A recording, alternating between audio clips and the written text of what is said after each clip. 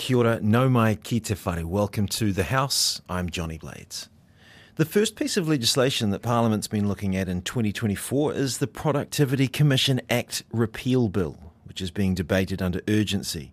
You may not have heard of the Commission before. Since its inception in 2011, the Commission has worked through research and inquiries to provide recommendations to government on ways to improve productivity. Not so much regarding workplace or individual productivity. It has more of a focus on the effectiveness of laws, policies, regulations and institutions. The Commission, which has 20 full-time staff, was created as a condition of the ACT Party supporting the National Party government led by John Key on confidence and supply.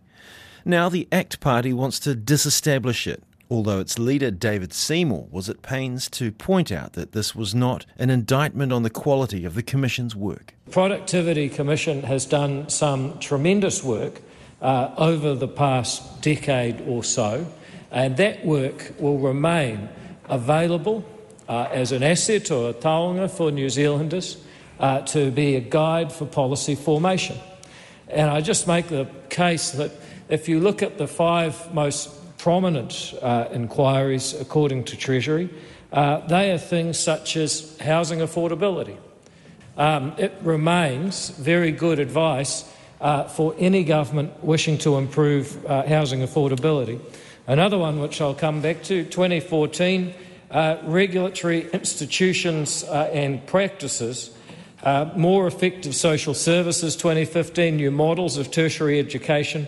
If you look at some of these subjects, they are clearly areas where, despite the best advice, governments over the past decade have failed to implement the policy process. Seymour and others in the coalition government have zeroed in on what they say is a lack of implementation by government of or response to the Commission's recommendations and advice. But there's another impetus at play here, a campaign against red tape and the creation of a new ministry, which Seymour will be the minister responsible for. The new Ministry of Regulation that will in part be funded by the funding that would have gone on to the Productivity Commission, approximately $6 million each year. That new Ministry of Regulation is designed to ensure that we finally do proper analysis on new regulatory initiatives. Labour MPs, including Duncan Webb, raised doubt over how much the new Ministry of Regulation will cost and the rationale behind it.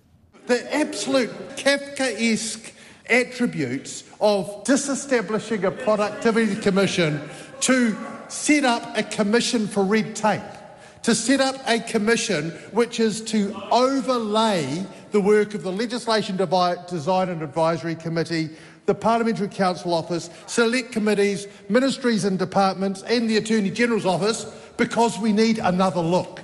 Now, if you wanted to put yet another barrier in the place of good and effective legislation, you're doing a good job, David Seymour. The fact of the matter is that that is a vanity project. MPs debating this bill appeared unanimous in that the Productivity Commission has done useful work. Green MP James Shaw ventured that this was a good reason not to disestablish it. So I do think that we should reject the bill and to retain the Productivity Commission, but I do think that we should do so with the intention to make those improvements. 1, that we retain the Productivity Commission. 2, that we amend create an independent nominating committee to depoliticise appointments.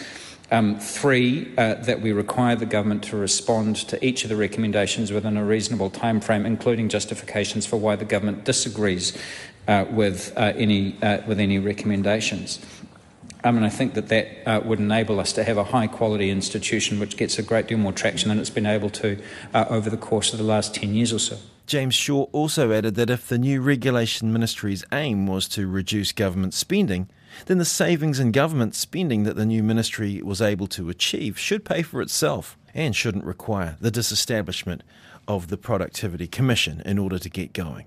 The bill is on course to have its 3rd and final reading tomorrow. You've been listening to The House, a program made possible with funding from Parliament's Office of the Clerk. Mā te wā.